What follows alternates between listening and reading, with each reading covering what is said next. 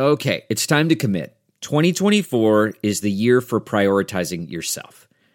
Begin your new smile journey with Byte, and you could start seeing results in just 2 to 3 weeks. Just order your at-home impression kit today for only $14.95 at Byte.com. Byte clear aligners are doctor-directed and delivered to your door. Treatment costs thousands less than braces, plus they offer financing options, accept eligible insurance, and you could pay with your HSA, FSA. Get 80% off your impression kit when you use code WONDERY at Byte.com. That's BYTE.com. Start your confidence journey today with Byte. Welcome to Money for the Rest of Us, a personal finance show on money, how it works, how to invest it, and how to live without worrying about it. I'm your host, David Stein, and today is episode 72. It's titled, Will a Robot Take Over Your Job? 2 years ago, my family and I arrived in Los Angeles from an overseas flight from Tokyo. We flew in to LAX. We found our way down to U.S. Customs and Border Patrol. Directly in front of us in line was a woman. She was wearing a Muslim hijab, a headscarf, and she pushed a cart with 2 large suitcases. When we reached the front of the queue, there was a sign that read, "Don't cross the white line until it's your turn." Well, the woman thought it was her turn, and so she pushed her cart about 5 inches over the line. We were right behind her, so we moved up, and everyone behind us moved up. An immigration officer sitting behind a desk snapped at her to get back, to move back. She tried, but because the line had moved up a bit, there wasn't enough room. The officer yelled at her louder, and this woman still couldn't move back. We tried to edge back, but she couldn't get all the way back over the line. Finally, the officer, clearly frustrated, came around and literally just shoved the cart over the line. She knocked the woman backward. She stumbled and fell into our arms. I mean, we caught her and we were pushed back with the people behind us. Now, I don't know if you've been through immigration in the U.S., but there is a palpable sense of stress. At least that's been our experience. Just a high level of stress. There seems to be distrust, a confrontational attitude at times. Not every immigration or customs worker, but just the atmosphere seems to be laden with tension post 9/11. Well, last June, on our way back from Norway and Sweden, we again flew in to LAX, and the U.S. Customs and Border experience was very different this time. The line was short, and we were quickly directed to a computer kiosk where we scanned our passports, answered a few questions about goods we had purchased overseas. The kiosk printed out a receipt, which we handed to a customs officer, and we exited the immigration area without saying a word to anyone. The experience was completely stress-free, particularly compared to our earlier experiences having gone through immigration.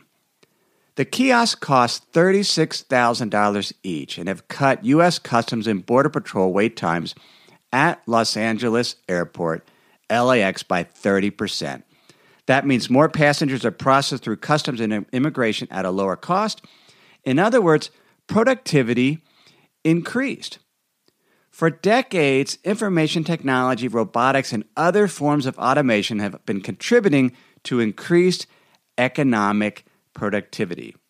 Now, traditionally, these capital investments complemented labor in that old jobs were replaced with higher-paying jobs, often to run the new machines. That's what factory automation often led to. You needed more highly skilled worker that understood the technology, could get it back online when something didn't go well. But the new technology ultimately made the human worker more productive. That is no longer the case. Computers and other forms of robotics are now so advanced that they are almost perfect substitutes for labor. They don't make humans workers more productive. They replace them entirely. The LA immigration officer who pushed the woman is not more productive at his job. His job was replaced. And in this case, the experience was more pleasant because of it. Google has been developing and testing self-driving cars for a number of years. These cars can be found driving the city streets and highways of Los Angeles and Austin. I've not seen one, but my understanding is they can do everything a real car can do. In fact, the design, I think by law, they have to have, a passenger has to have some type of steering wheel, but I think the design of the cars is not to have any steering wheel at all. It's conceivable that within decades, most trucks and cars will be self-driven with no need for human input other than to choose the destinations. These self-driven vehicles don't make humans more productive drivers. They replace them as drivers completely. Now, in such a world, wages for delivery truck drivers, bus drivers, taxi drivers will fall, if those jobs even exist, because essentially the automation will allow driving as a job to be done much more economically, which means the remaining drivers that have jobs will essentially see their wages fall. I read a book recently by Jeff Colvin. Just came out. It's called Humans Are Underrated: What High Achievers Know That Brilliant Machines Never Will. And the book is entirely about this concept of how robotics and automation are taking over traditional jobs and what we need to do as humans to essentially compensate for it, what to do about it. If you're in that particular position, I know I look at my 3 children and wonder what they are going to do and try to give them some counsel. Here's a quote, though, that's in the book. It's by futurist Stowe Boyd, who is a lead researcher at the, I'm going to pronounce it wrong, I read Gigaom, Gigaom research. And I've read their stuff before. That's a perfect example of something that I've read, but I've never heard pronounced, and so I just make up the pronunciation. But here's his quote. An increasing portion of the world's population will be outside of the world of work, either living on the dole or benefiting from dramatically decreased cost of goods to eke out a subsistence lifestyle. Are robots really going to take over most jobs? That is up to us as consumers based on the choices that we make. Stowe Boyd really he does a great job of capturing the two choices. He talks about much of the world's population could be outside of the world of work because their jobs have been replaced by robots. At the same time, because so many jobs have been replaced by robots, costs for many goods and services have fallen or will fall dramatically. There's a paper that I'll link to in the show notes, or if you're a member of our Insider's Guide, I'll have emailed them to you. It's called Economic Possibilities for Our Children. It's by Lawrence H. Summers. He wrote it in 2013, and he captures a lot of this theme that we're talking about in this episode. Jeff Colvin quotes him in his book, Humans Are Underrated.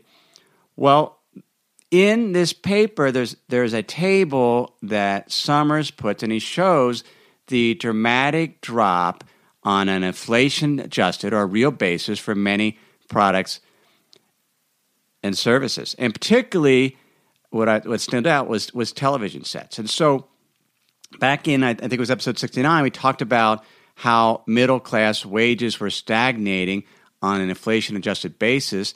And so the ability to purchase things, goods and services, has been more difficult for the middle class, partly due to the automation and robotics, jobs being replaced. But there are areas where real wages have actually increased if you measure it relative to, let's say, the price of television sets. You can buy way more television now than you could 20 years ago. So even if your wages stagnated, in some goods, clothing, some electronics, things are better. Yet that can be little consolation if you actually don't have a job.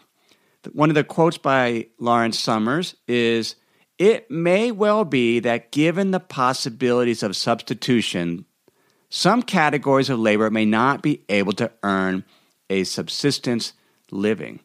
That's this idea that robots are not complementing workers and making humans more productive. They are replacing them.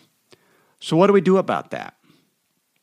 Well, probably the most important point that I took away from Jeff Colvin's book. He certainly emphasized how robots have become so much more advanced. I mean, they literally will be able to do everything. And so the critical question is not what computers will have the capacity to do, but what will humans allow them to do? Here's Jeff Colvin's quote. "What are the activities that we humans, by our deepest nature or by the realities of daily life, will simply insist be performed by other humans, regardless of what computers can do?" In Tokyo, at many stops along the computer train networks, there are white-gloved attendants who quietly motion people with their hands not to fall off the edge of the platform. Now, I have not seen that in other subway systems around the world, but in Tokyo, they are. And they do use these very specific hand motions, and perhaps you wouldn't want to pay a higher train fare to support a human platform worker to keep you from falling off the edge of the platform. Now, I admit, I didn't grow up riding trains, so whenever I look down into the abyss where the electronic track are, I'm always a bit wary. Now, the human worker, that's a nicety. Tokyo doesn't need human workers to be there to provide some help on the train platform. It's not the most efficient thing, yet it is a nicety. But what about other areas? Would you pay more for a human doctor to deliver the results of your cancer screening rather than receive a printout from a kiosk? What about a counselor or a teacher or a massage therapist? Would you prefer a human or a machine? There is something that humans can do that machines never will. They can show empathy, the ability to discern what somebody is feeling and to respond appropriately. It's not a question of being efficient. It's a question of showing empathy. And we crave genuine empathy.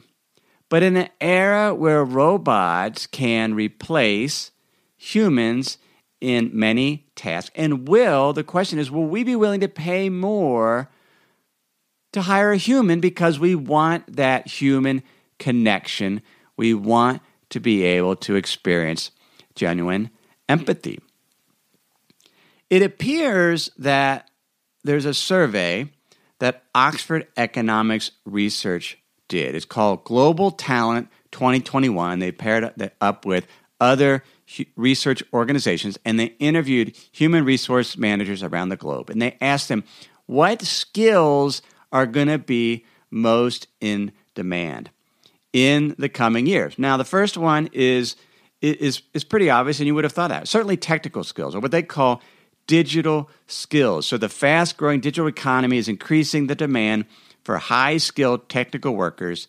I'm quoting from the report. In particular, the emergence of social media is putting a premium on developing new forms of digital expression and marketing literacy. So technology workers are needed, but those that have some type of marketing literacy. But then the other three in-demand skills are more soft skills. They're not based on pure cognition in terms of being the smartest person in the room based on traditional, let's say, IQ tests. These are more social intelligence and some mental intelligence. Here's one, agile thinking. Here's from the report. In a period of sustained uncertainty where economic, political, and market conditions can change suddenly, agile thinking, the ability to prepare for multiple scenarios, is vital. To succeed in the changing marketplace of the future, HR executives also put a high premium on innovative thinking, dealing with complexity, and managing paradoxes. Not necessarily something computers can do well. Perhaps someday they will, but agile thinking, understanding paradoxes, when things are not necessarily black and white, but shades of gray. The third is interpersonal and communication skills. The idea that to be co-creative, to brainstorm skills, to build relationships, team building skills. And then the fourth is global operating skills. It says, reflecting the impetus of firms to expand in markets around the world, the facility to manage diverse employees is seen as the most important global operating skill over the next 5 to 10 years. So the ability of international business relations, understanding different cultures, sensitivity to other cultures. These are aspects of empathy, of concern, to be able to discern the concerns of others and alleviate them. Let me pause here to share some words from this week's sponsors. If you've been using Mint to manage your finances, you know they shut down several months ago. Well, let me tell you about the budgeting solution, the financial tracking solution I've been using for the past number of months. It's Monarch Money. Monarch Money is the top-rated all-in-one personal finance app. It gives you a comprehensive view of all your accounts, investments, transactions, and more. You can create custom budgets like I've done.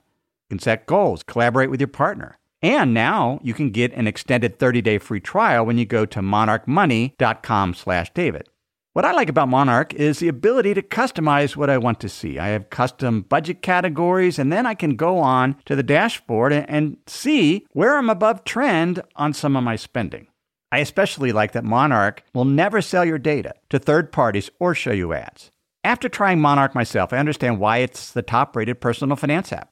And right now, get an extended 30-day free trial when you go to monarchmoney.com/David. That's monarchmoney.com/David for your extended 30-day free trial. We have a brand new sponsor to our show. It's Yahoo Finance. Yahoo's been around for decades. My first email outside of work was a Yahoo email address. But the financial side I've used on occasion primarily to get data for dividend histories for particular funds or ETFs. But I was pleasantly surprised to get back on Yahoo Finance to see how it's evolved over the years. Now it's really a financial dashboard where you can get an understanding of what's going on with the markets. There are relevant articles from Bloomberg, Reuters, the Associated Press, and the Yahoo Finance team. You can look at the economic events calendar and see which data series are being released that day and what the consensus is. You can see the pulse of the markets at any time by going to Yahoo Finance. In addition, you could see all of your investments in retirement accounts in one place. With Yahoo Finance, you get a consolidated view of multiple accounts. Yahoo Finance serves as a financial hub for your retirement accounts, but also comprehensive financial news and analysis. You need to check out Yahoo Finance, particularly if you haven't been there in a while. Check it out at yahoofinance.com. That's yahoofinance.com. I recently called American Express. I had a question. I was looking at applying for a business credit card that I can get Starwood points. And I talked to the person that answered, and we had a genuine conversation. And later I read in Jeff Colvin's book how American Express in their call centers had stopped giving their employees scripts. They would allow them to resolve the problem in their own words. Now I contrast that with, and I don't know if they still do this, but 5 or 6 years ago when you would call T-Mobile, it was just grating when I would call them because it was clear that they were reading from a script. They were, well, thank you, David, I think we can help you with this particular problem. And then they would read off the problem. And it was so, and I'd call several times, and it was always the same thing. It was not talking to a human. Now robots are getting better. Have you gotten a robocall recently and weren't sure whether it was a person or a robot calling you? And my trick is to not say something for a minute and see if they keep talking. But they've gotten much, much better. But there are aspects to being humans that robots will never capture. Colvin mentions empathy. He mentions storytelling. He mentions other areas that humans can excel at. And that appears to be what HR workers think are going to help workers survive, or essentially the biggest demand careers going forward. They're not going to necessarily be cognitive skills. In fact, there's a paper written by Paul Beaudry, David Green, and Benjamin Sand. It's called The Great Reversal in Demand for Skills and Cognitive Tasks.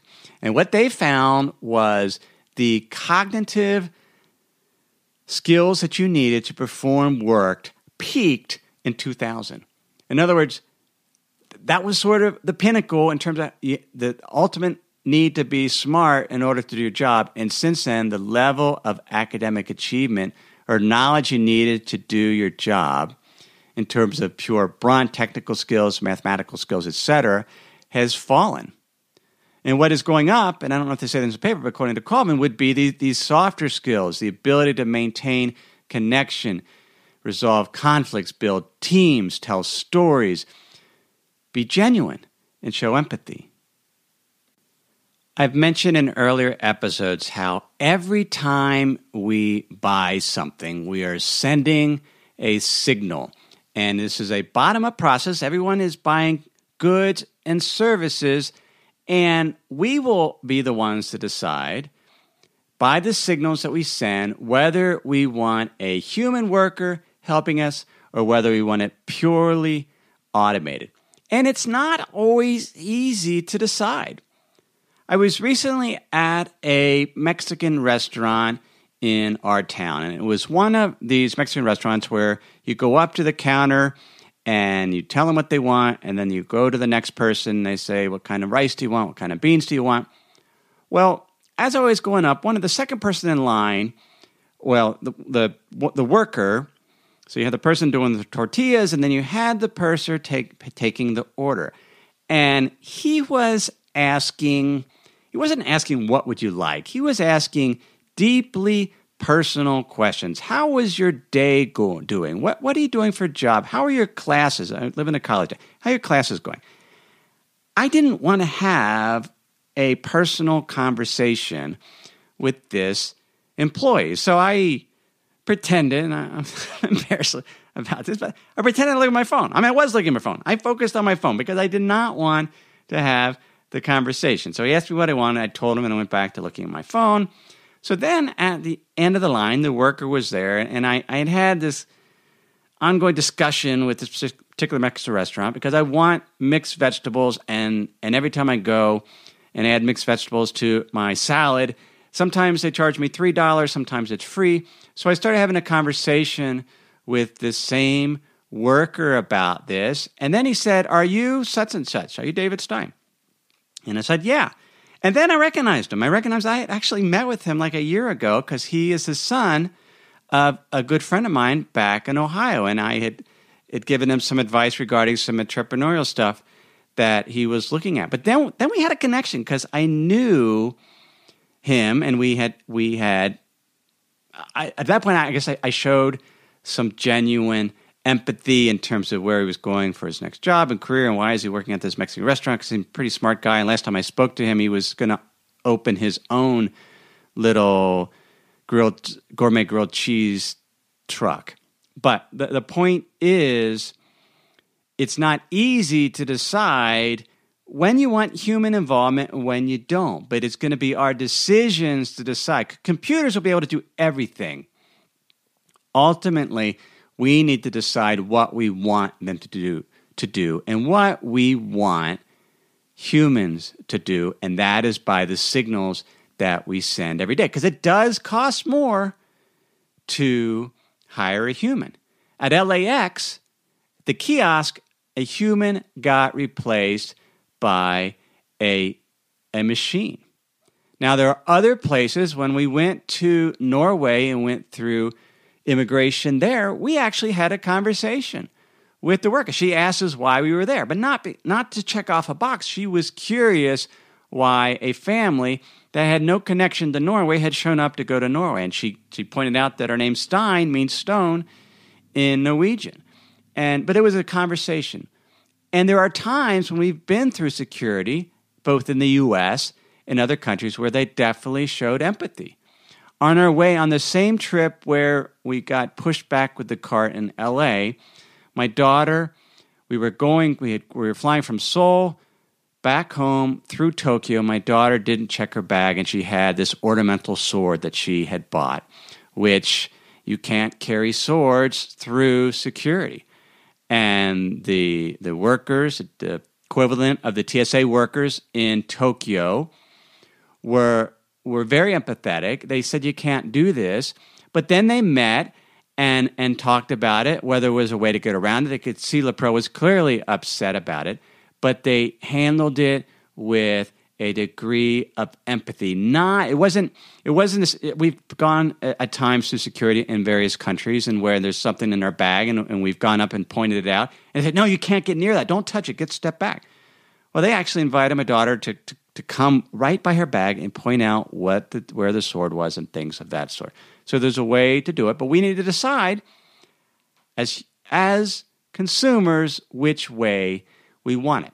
Now, in an era where technology and hyper-productivity is increasing efficiency, there are still gaps. There's still opportunity that can be found.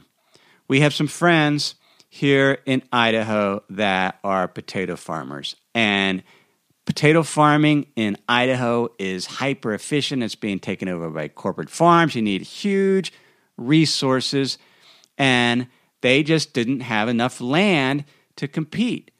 So they sold their land, and they've moved to, or in the process of moving to Alaska. And I thought up in Alaska, they're going to grow hundreds and hundreds of acres of farms. I mean, their typical potato farm in Idaho is over 1,000 acres. This year, they're growing 35 acres of potatoes, and will make a profit because it's not a terribly efficient area. In fact, they went to the John Deere tractor dealership, and because their GPS on their tractor wasn't working. And it turns out that on top of the John Deere store was the beacon sending out the GPS signals that had never been turned on because the John Deere dealership had no idea what that was. Oh, well, that's what that is, they realized. And so they were able to get that working. But the point is there are still pockets that are not as efficient as they could be, that you can still show empathy. This particular farmer doesn't have a middleman to sell his potatoes to in Alaska. He has going to go from store to store to sell the potatoes because that's how the distribution system works. So there are still pockets of where you can increase efficiency and still be human like he's doing there. So that's episode 72. Will a robot take over your job? You can get show notes for this episode at moneyfortherestofus.net. That's also where you can sign up for my Insider's Guide. I'll email those show notes to you weekly. I'll also include in that Insider's Guide a summary article that captures the essence of each and every podcast episode. While you're at moneyfortherestofus.net, if you haven't signed up for my webcast on how to improve your investment performance, you can do so there. That webcast will be held September 8th, 7 p.m. Eastern Time. We're going to look at what's a reasonable rate of return for your investment portfolio and how to boost that return. I'll also answer your questions on money, investing, and retirement. If you can't make it that night, go ahead and sign up and register anyway. I'll send you the recording for that. And if it's past September 8th, when you're listening to this podcast, then go ahead there anyway, moneyfortherestofus.net. You can sign up for the next webcast. Many of you are new listeners. When you listen, I just got a email from Sean, a listener, and he's been going backwards as he listens. In other words, he started on the most recent episode, and then he's slowly working backwards instead of starting at the beginning. I thought, hey, that's a pretty cool idea. And he's found that easier to capture the material working in reverse instead of going in the beginning and going forward. Another announcement, I just reopened the Money for the Rest of Us Hub for new members. It was closed for new members for 2 months while they restructured and improved the experience and the introductory experience for new members. So if you are interested in better investment performance, candid answer to your money questions, and a trusted financial mentor to help calm your investment worries, please go to moneyfortherestofus.hub.com and you can explore what's included in membership and perhaps you would like to join. If you haven't subscribed to the podcast Money for the Rest of Us, please do so via your app. That way each episode can be delivered to you and you don't have to go searching for it. Everything I've shared with you in this episode has been for general education only. I've not considered your specific risk profile. I've not provided investment advice. This is simply general education on money, investing, and the economy. Have a great week.